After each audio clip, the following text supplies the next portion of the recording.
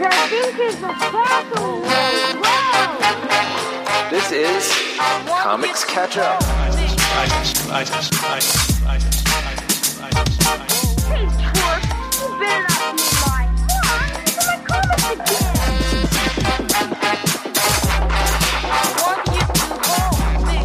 Where we read comics suggested by you, the listeners of War Rocket Ajax, that we have missed. Now dig this, Matt. Y'all know I love stationery. Y'all know I love to take notes, I love to write on paper, I love to write in notebooks. Matt, what'd you get me for Christmas this year? I got you notebooks and pens and organizers. Correct. I love it. And I find that it genuinely helps me remember things better as opposed to typing them or like putting them on a text file or whatever. Actually writing something down physically helps me a lot. It helps me organize my thoughts. It helps me get my work done. And ever since I got my new iPad and I got the Apple Pencil with it, I have been doing that on there, and that's great. The only problem I've had with it, it doesn't quite feel like writing on paper, which is a feeling I like. We have the solution to that problem. That's right. Paperlike, as I mentioned at the top of the show, it's a screen protector for your iPad. It uses a proprietary technology called nanodots. With those nanodots, you feel the natural resistance of paper on your iPad screen. It is a paper-like feeling on your iPad. So if you're drawing, if you're taking notes, if you're using your iPad like you would a notebook, here's the way for it to really feel natural. And Chris, I know you love that. You have an iPad, you got a Paperlike, and I'm sure it feels just right for you. It does. It feels great to use. Also, Matt, you know I'm very particular about paper. I have specific brands of notebooks that I will and will not use, and Paperlike feels good on the iPad. They also make accessories for the pencil to make the pencil a little more comfortable to hold. They make accessories to help you clean the iPad as well. They've got it all. The ability to handwrite notes in a digital form is great to begin with, but getting that extra tactile feeling that makes me happy while I do it, that gives me that little dopamine, that little serotonin burst that I like to have, is fantastic. The latest version of the Paperlike is manufactured in Switzerland using high-quality plastic foils designed for maximum picture clarity. You're not going to lose any of the definition of your iPad screen if you put a Paperlike on there.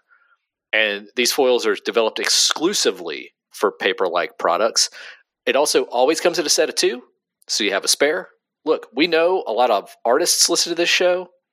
If you're an artist and you're looking for a way to make drawing on your iPad feel a little bit better, this is how you do it. So, to pick up your Paperlike, head over to paperlike.com/Ajax, click Buy Paperlike, and select your iPad size. From now, right now, until the end of January, Paperlike is also including their Digital Pro Planner bundle at no extra cost for every order placed through the Paperlike store. Plus, shipping is completely free.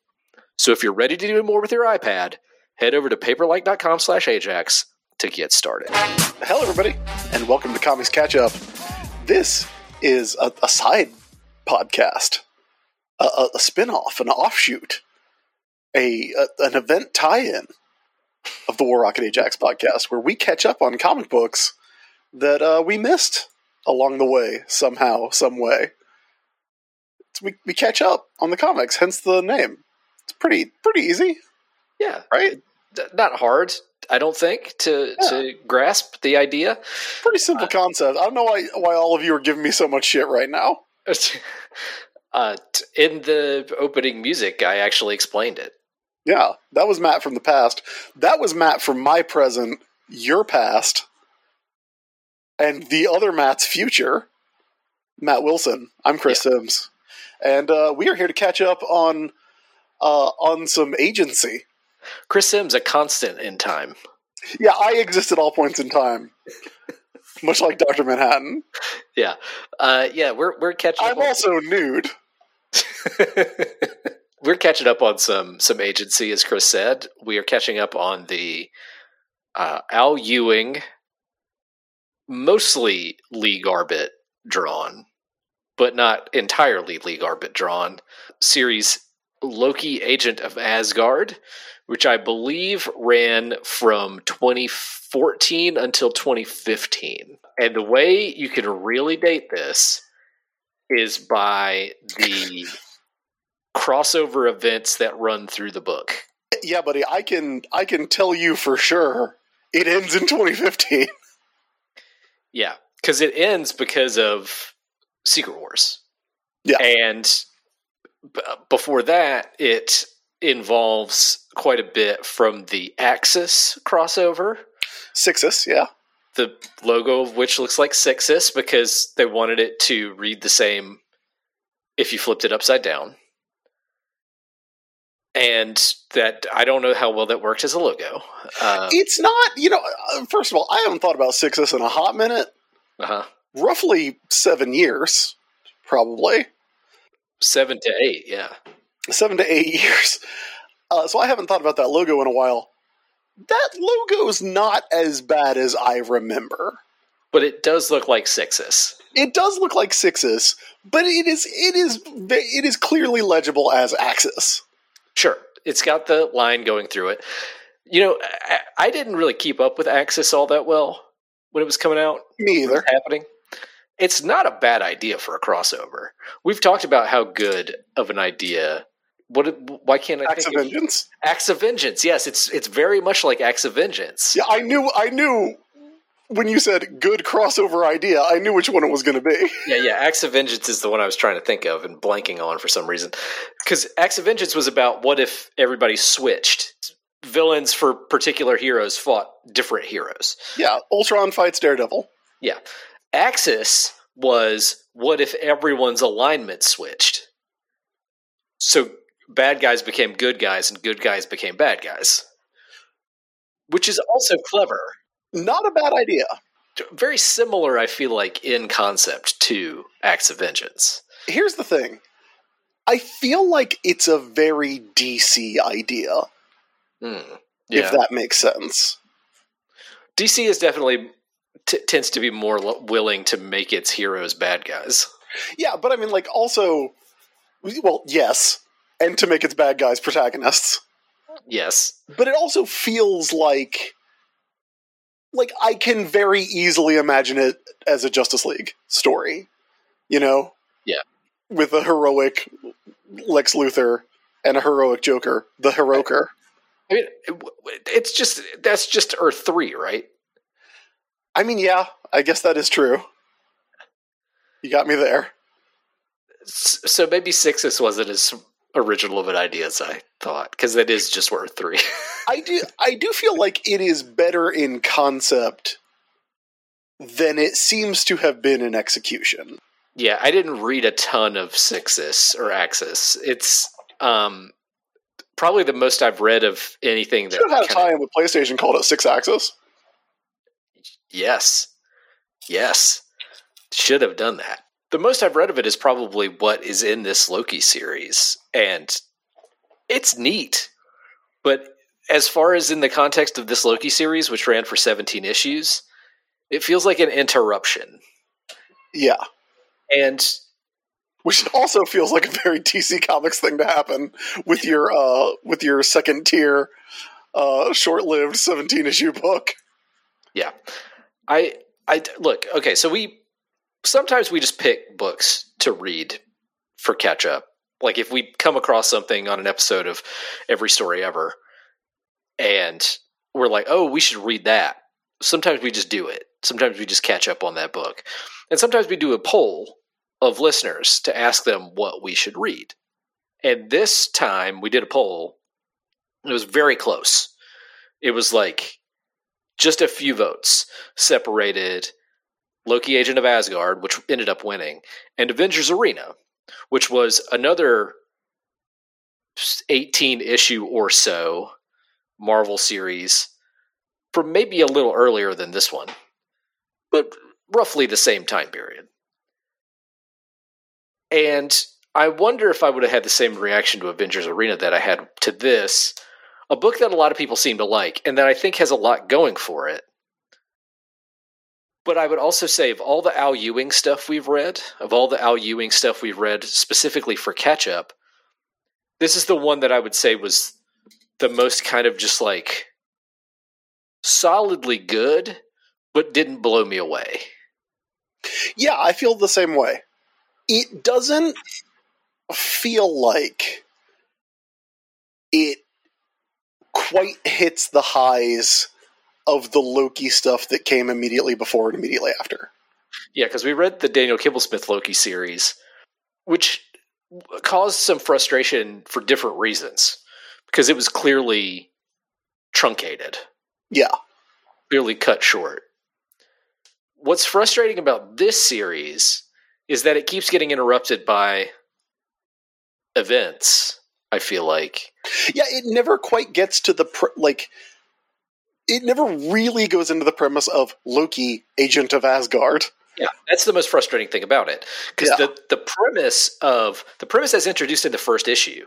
And the first issue gives us an example of this, and then after that, it sort of goes off in different directions.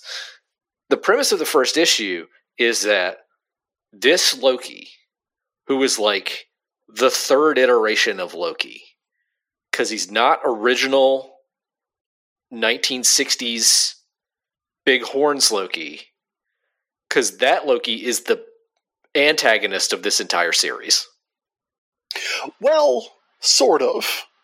It's a little bit nebulous, but it's a little bit. He is the version of original evil, god of evil Loki that turned himself into a crow to survive Ragnarok, that then murdered the kid Loki who was in Young Avengers. Right. That's the protagonist of this book. Which also, we've talked about comics that are hard to follow, like a lot of Grant Morrison comics. Like, where do you go? Where do you go in Justice League after everyone in the world gets superpowers and everyone in the world is in the Justice League for a minute? And they all fight Mageddon the Anti-Sun? Where do you go from there? What the fuck do you do after that? Al Ewing and Lee Garbett are like, hey, we have to kind of do the comic that comes immediately after and deals with the consequences of what is probably the most shocking and emotionally resonant Loki moment of the past 20 years? Yeah. Here's the way I would put it. In this series, first of all, I don't think this series is particularly welcoming to new readers. If you haven't read Young Avengers, I don't know what you're going to think. Yeah. Reading this thing. But essentially, there are 3 Lokis who were in this book. Even though technically the older, completely evil Loki King Loki is just the protagonist of the book, that Loki's future self. Yeah, which I like that idea, because that's clearly in response to Jason Aaron on Thor, with young Thor, present-day Thor, and King Thor. Right. It's like, oh, well then what's Loki like? Yeah, I think that's very true. And Kid Loki doesn't actually appear as a character in here. He appears as, like, visions and memories. And he appears as the crime that will not be forgiven. As literally stated, yeah. And he haunts the Loki who is the protagonist of the series. But here's the way I would put it. Kid Loki is babyface Loki. Like, fully babyface good guy Loki. Mm-hmm. King Loki, the older Loki, is entirely heel Loki. He's the Loki who says, you think you could do good, you people think you could do good things, but they're impossible. And you'll be just like me. You just wait and see. You'll get corrupted and rot from the inside like I did. He didn't sell out, he bought in. Yeah. And then there's Tweener Loki. And this Loki says the only things is for sure is nothing's for sure. Always have a plan B. The there's Tweener Loki, who is the protagonist of this book, who is very much so Tom Hiddleston MCU Loki.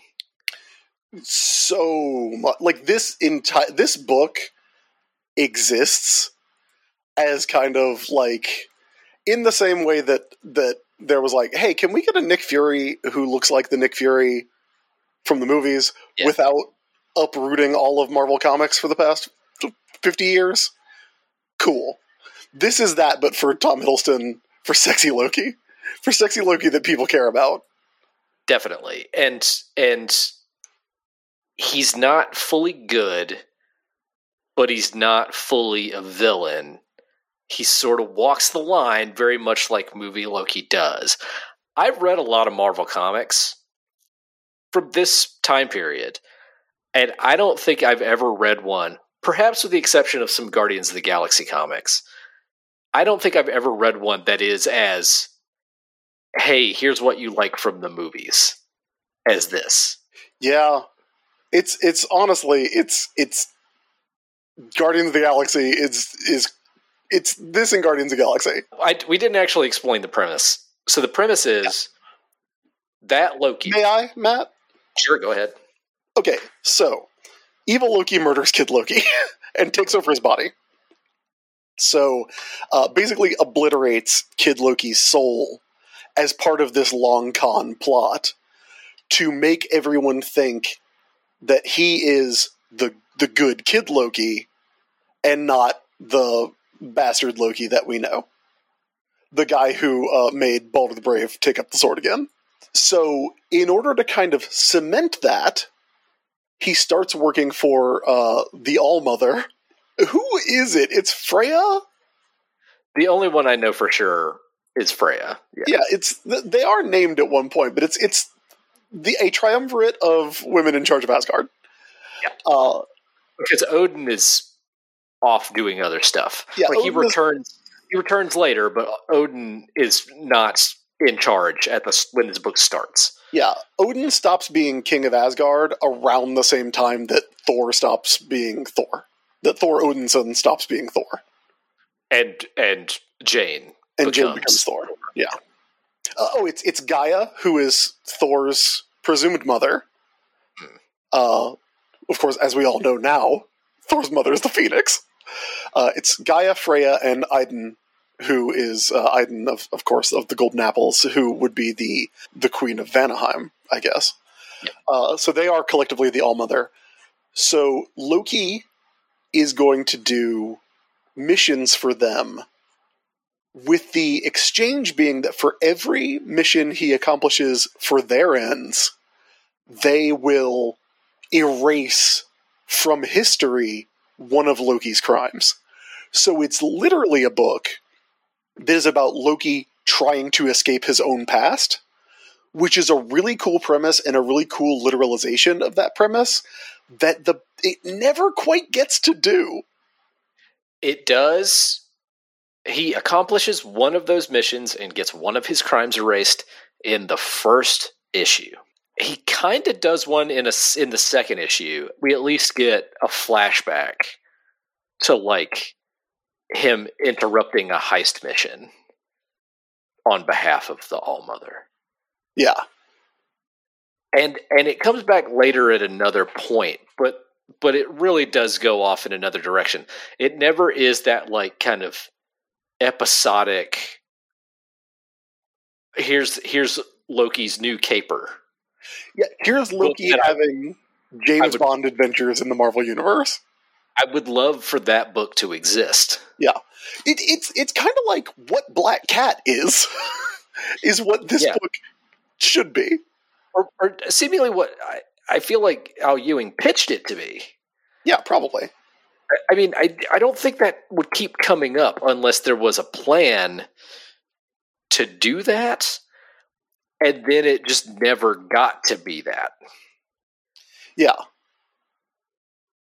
Or maybe that wasn't the plan. I don't know. But it feels like that is a very solid premise that really plays up what has just happened to this character. Like, literally trying to change his past self, but it never really comes up. And maybe it's because, like, of different stuff that was happening in Thor at the time that kind of determines where a lot of these characters wind up. Like, Loki gets a supporting cast that includes his best friend, Verity, who I like a lot. Verity, who cannot be lied to. Verity is the best part of this book. Yeah, and Siegfried, the great hero of Asgard. Sigurd. Was it Sigurd? Yeah. Sigurd, the first hero. Sigurd, the first hero. Who gets introduced, the entire third issue is a flashback story introducing Sigurd and his sword that causes people to reveal the truth about themselves. Graham the sword. You may remember it from Castlevania Symphony of the Night. And Loki's relationship to Sigurd. And the fact that that issue exists, and it's an entire issue of flashback, makes me feel like there was definitely a thought that this would go more than 17 issues. For sure. Because that issue's good, by the way. It is good. That issue has one of the best moments of the series. Yes, but it indicates a sort of deliberateness to the storytelling that then cannot be undertaken as the series moves forward. Yeah, and I bring up Verity because all of Verity basically becoming Loki's best friend and Loki becoming her best friend kind of happens off panel. Yeah. Like, it's fine. Like, you know, we don't need to see every moment of their relationship, but it's like they meet, they hang out, and then it's like, oh, you're my best friend. They meet on a speed dating, like Loki goes speed dating to try to sniff out another Asgardian, the one who pulled off the heist. And there's like an identity fake out in that second issue. Yeah. But Verity, yeah, she's there in the speed dating, and I think that's maybe supposed to be another fake out where you think, oh, Loki and Verity are going to be like a romantic item, and then that is never broached and never really discussed. They only ever call each other their best friends, and I love that. No, I like that too. It's just like I feel like love that they only have a platonic relationship. Hard agree. But I feel like the establishment and development of that friendship is compressed. Definitely, yeah. Which is a bummer, because, like, Verity's a really great character. And, like, their relationship at the end of the series, when Loki steals her soul to keep her from dying in Secret Wars 2015, that shit's great. And that enables her to come back in the Daniel Kibblesmith Loki series, which she does in that last issue, which makes that last issue of that series make a lot more sense to me now. Yeah. But I just, there were things I wanted this book to be that it couldn't be. And I know that that's a bad way to judge a work of art. Like, oh, it wasn't the thing I wanted it to be, even though it was good. Like, the trickery, the stuff with Doctor Doom, the way they fake out Doctor Doom, Verity and Loki, and the way Verity kind of convinces Valeria that she's trustworthy. All of that stuff is super fun. Like, the way they fake Sigurd's death, mm-hmm. The dumpster. The running the con on Mephisto is really, really good. Oh, that's one of my favorite moments in the book. Yeah, by a long shot. Like, all that stuff is good, but the entire time I'm reading this book, I'm just thinking it's not paying off on the premise I was promised, and that is unfortunate, because I wish I could have just like read it and liked it for what it was. Yeah. It reminded me a lot, and just recently I kind of like went back and read through the Tom Peyer, Rags Morales, Our Man series, which is also about 18 issues, and then gets weirdly compressed at the end. And there's like a Day of Judgment tie-in in there. It reminded me a lot of that book, in that it's like you've got this really compelling premise. This omnipotent robot needs to learn to be human. Loki needs to escape his own past as the god of lies. Well, he's okay. Not only escape his own past, but with King Loki being a representation of his future, he wants to escape his future also. Yeah, he's gotta escape his past while avoiding his fate. Yes. That's a really good bit. Yeah. But it never quite, everything here is good, but it never quite comes together the way you want it to. It keeps getting interrupted by itself, or by Marvel Comics writ large. The Marvel Comics of 2014 and 2015. It gets sucked into the Odin's son isn't Thor anymore of it all. Yeah. So in the Axis stories, Loki is able to pick up Thor's hammer and fight him. Because Thor has been... He's not like evil, but he's just kind of a jerk. Dick. Because of Axis. And because he's lost his worthiness. That's fun. That's a fun issue. Thor bringing Loki in front of the other Asgardians once he finds out that he killed Kid Loki. That's really good. The showdown between King Loki and the Loki of this book, who is, racked with guilt about what he did to Kid Loki. That's good. Like, there's nothing in this book that I would say is bad. So it's weird to feel like we're complaining about it. But again, like, the only way I can kind of express it is I wanted it to be something else. Yeah. Yeah. And I think, like, again, very risky proposition to ascribe motivations behind what we have. Yeah. But it does seem like the book also wants to be something else. And again, everything here is good, but it is kind of... It's all compressed. The issue after the Axis tie-in, where Thor comes over to Loki and he's like, "Hey Loki, I just want you to... I just want to say I'm sorry because I was a dick and you were right and you're the good Loki and yeah. I owe you one." And then Loki's like, "Yeah, I killed the good Loki. I'm the bad Loki." Like the combination of like Thor showing up to praise him and also that like taste of what it was like to be good for a minute just fucking ruins him. And then that's what breaks him. Like, that's what makes him give up this horrible secret that he has. Like, that shit's good. That shit's really good. But it comes as, like, right after Axis. And the Axis issues themselves are okay. Yeah, they're okay. They're fun for what they are. It's much like the Secret Wars issues. Like, this book has to end because of Secret Wars, right? Yeah. And look, it's Al Ewing and Lee Garbett. There is a baseline of quality here. Oh, for sure. Yeah. That is higher than average, for sure. The book has to end because of Secret Wars.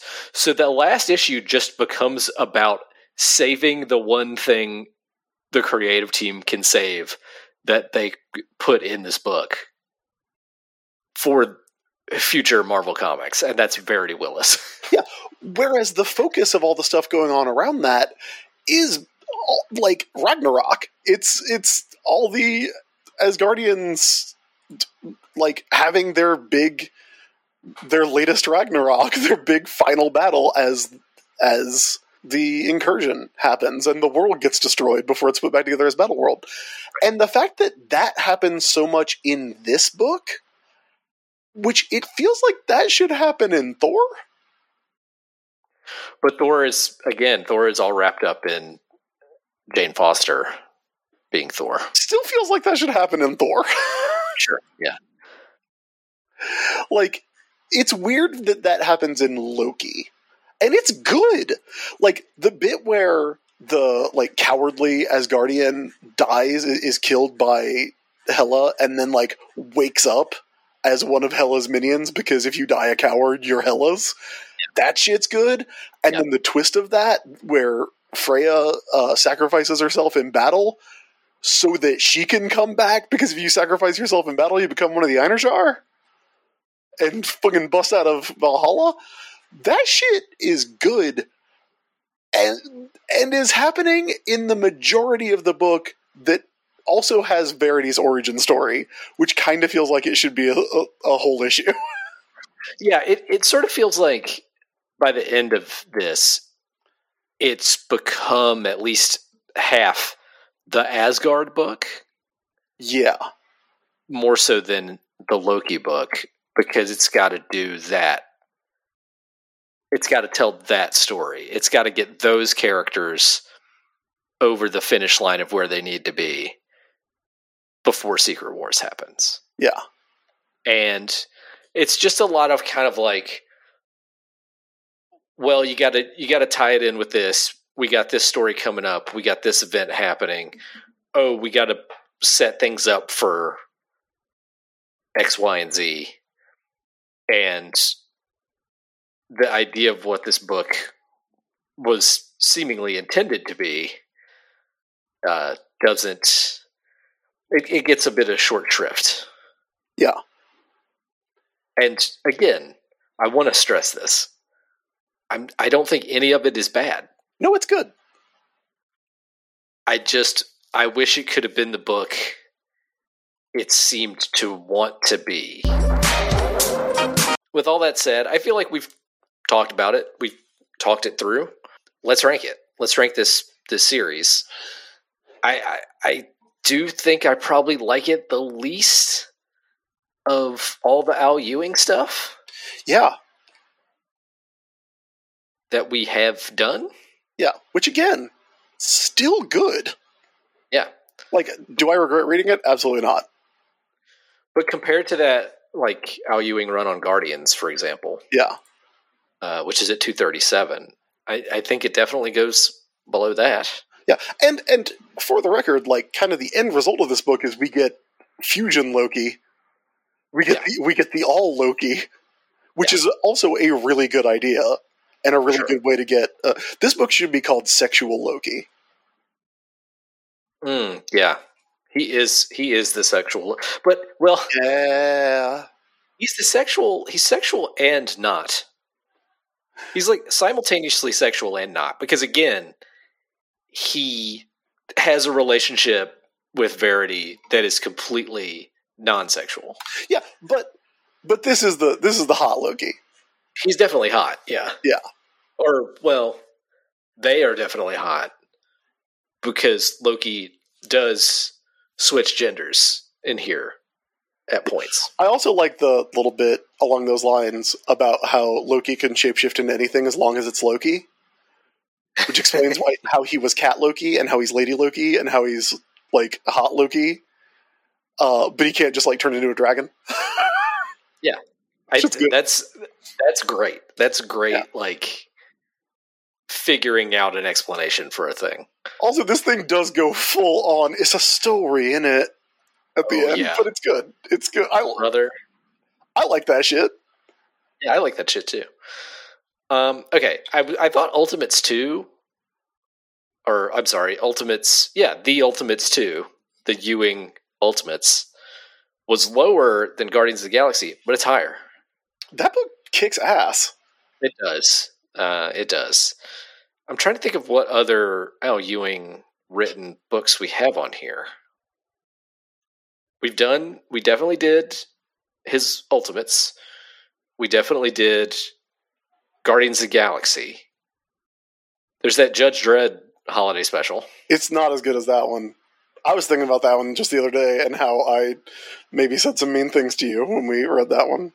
Yeah, that one's higher than any of them. It's at 102. Any other... Can you search on your annotated list for other Al Ewing things? Let's see. Judge Dredd Choose Your Own Xmas, The Ultimates 2, Contest of Champions is at 213. Okay. That book also kicks ass. Guardians of the Galaxy is at 237. Yeah. And that's it. as far as what I have noted. Okay. So it's definitely below that Guardians of the Galaxy. That's what I know for sure. Yeah. What do you think? Where do you think it could wind up? Keeping in mind that it's a top-heavy list. Definitely. I started looking at 500. Yeah, because I was looking at 300. Thor the God Butcher is at 304, and that is better. Buddy, Seeing Red, a.k.a. Captain America 350, is in the 400s.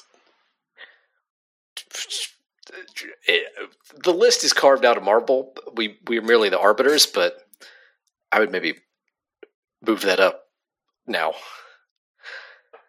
I mean, we've got 332 to 350 inclusive in there. I think that's a good place for it. But also, Captain America 350 kicks so much fucking ass.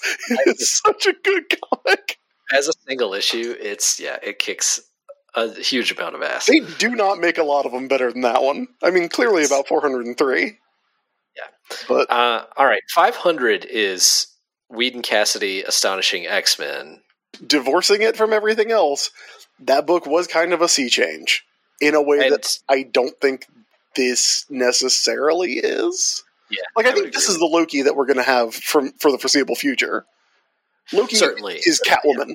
You know, he's never going to be a bad guy again. He's always also a tweener. Yeah, always going to be a tweener. Yeah, for sure. 520 is Captain America: Man Without a Country. That shit's pretty good. That shit is pretty good and wild underrated. Yeah. 550 is Flash Chain Lightning. This is probably better than that. All right, then I would say let's put it at the new number 550. Yeah, because I don't think it's as good as A Shot in the Dark, where Wally is watching a movie and someone opens fire with a machine gun and he goes reflexively into super speed as soon as the bullet touches his skin. Yeah. It rocks. Yeah. And I don't think it's better than the Hark of Vagrant comic we have at 549. Hunks for Christmas. So at the new number 550, Loki, Agent of Asgard, will go. Also, for several issue, Agent of Axis. But we'll just call it Agent of Asgard. And that'll do it for this comics catch-up. If you have an interest in sending us a comic to catch up on, you can do it at our email address, which is warrocketpodcast@gmail.com, or you can tweet at us at warrocketpod, or you can hit us up on Tumblr, warrocketpodcast.tumblr.com. Matt, I have just identified a problem. What's that? I didn't realize this, but that does put it 3 spots above Planet Hulk. It does, yeah. You want to move it down? I think it might need an adjustment. All right. This is unprecedented. Look, with the show is still going. It's true. There's no way this is better than Planet Hulk. I'm sorry. Okay. I would say put it down to 560. 560. So above Incredible Hercules Sacred Invasion? Yes. All right. It's now 560. Yeah. Right below that issue of Transformers that is The Office but Cars. All right. Wow. In the middle of the outro, a quick change. And again, top heavy list. 500. Top heavy. Number 560. That's not good. Well, it's above Leon Sumbitches. It's still in the top half of the list. Yeah. It's above the kid who collected Spider-Man. Yeah. So if you would like to be a part of our Discord, you can join that by invitation. Before we re-ranked the Loki book, I said a bunch of places where you can contact us. So contact us in those places for a Discord invitation. This show is made possible by your support on Patreon. Patreon.com/WarRocketAjax is our Patreon page. Go there to support the show if you are so inclined. If you cannot support us monetarily, you can support us in other ways with reviews on the podcasting app that you use, or just by word of mouth by telling your friends about the show. If you want to find me and my stuff, I'm at mattdwilson.net. It has links to everything: my books, my comics, my social medias, my other podcasts. Chris, where can people find you? Everybody can find me by going to the-isb.com. That is my website. It has links to things that I do. You can also find out about me on the War Rocket Wiki, if you'd like. That has the list on it. Sure does. It sure does. We'll be back next month with another comic that we catch up on. Darn right we will. We'll figure out what that is when the time comes. Until then, everybody, good catching up.